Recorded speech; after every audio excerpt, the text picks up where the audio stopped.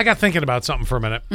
I was telling you the story about how the guy, took all his settlement money that he got from all the telemarketer calls that he was getting, which this is diligence, and he ended up saving it all up so he could open a bar. Called the wrong number. I can't believe he found all of those telemarketers. That's a lot of research. Maybe he was unemployed during the pandemic and he had the free time. I don't know. Right. Hi, Quinn.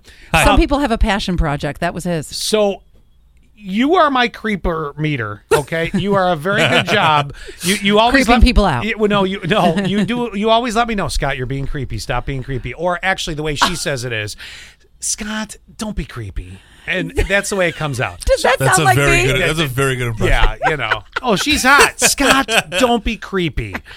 It's exactly how it comes out. Like, I'm being scolded for saying whatever. Somebody's got to help you in this life. So, since you're the creepo meter, boop, boop, boop, going off, Yep. I need your opinion on something. That whole story of the wrong number made me think of something that used to be in Buffalo. And I'm wondering, would it work today or would it be creepy? And was it creepy back then and we just didn't realize it? Hear me out. Okay. There was a bar. I don't remember the bar in Buffalo. And it was before I was of the age to be able to go and experience this. And I don't think it lasted too terribly long. But there was a bar in Buffalo. It might have been the Stuffed Mushroom. Anyway. Fun.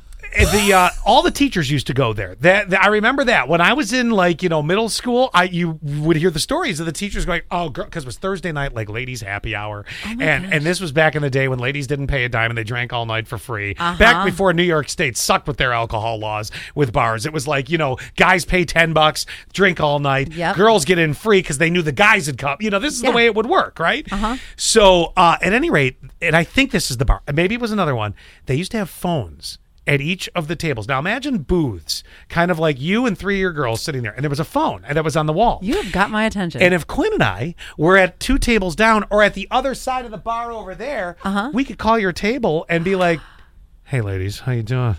I love this. Do you? I do. It's not creepy? No, I love this because... I don't know how we'd pull it off today. I mean, there'd have to be like some sort of a cell phone. You know when you go to the cell store and it's attached to the chain? Yeah. And you can't walk out the store with it? I tried. But they'd have to do something like that because, well, maybe they could find old-time phones. I don't know. Oh, which would be even cooler. But it would be, like you'd call, bring, bring, and then Allie Hello. would... Yeah, and I'd be like... The 1920s are here. Yeah. Exactly. Well, let's play this out. So You're looking good, doll. There's 4 girls... You want to get up and dance? Hello, my baby. Hello, my darling. So here, play this out with me. So, bring, bring. 4 girls at the table with Allie. Bring, bring. Hello. Hey, could you hand the phone over to the blonde next to you? Well, you see what I'm saying? Yeah. Hang on. Do you like this or no? Love it. Really? Because maybe we're on to something. The Scott and Allie phone pub. I don't know. As much as we do Tinder and Bumble and Match, and those things are great. Yeah, but right? But sometimes you want a different way to meet people, and you're just too... Well, I've seen you in person. I'm calling your table. Right, you're too afraid to really go up to them because going up to people at a bar feels creepy. You try to talk to them, you try to bump into them. Oh, I'm sorry. And then you end up chitty-chatting. So because we want to avoid that, just the phone call is I think, a lot more innocent. So let me tell you the other way that this is going to go too, and it's going to go a little like this. So here's the way that... oh, hang on. I got to do it like this. Boy, this phone stinks. That's how I called 911. I hope I didn't just call 911. So here we are on the phone. Next thing you would hear, oh, hold on a second. Let me do it like this. I want to play this out for you so you can actually hear it. For kids who don't know how the traditional phone works.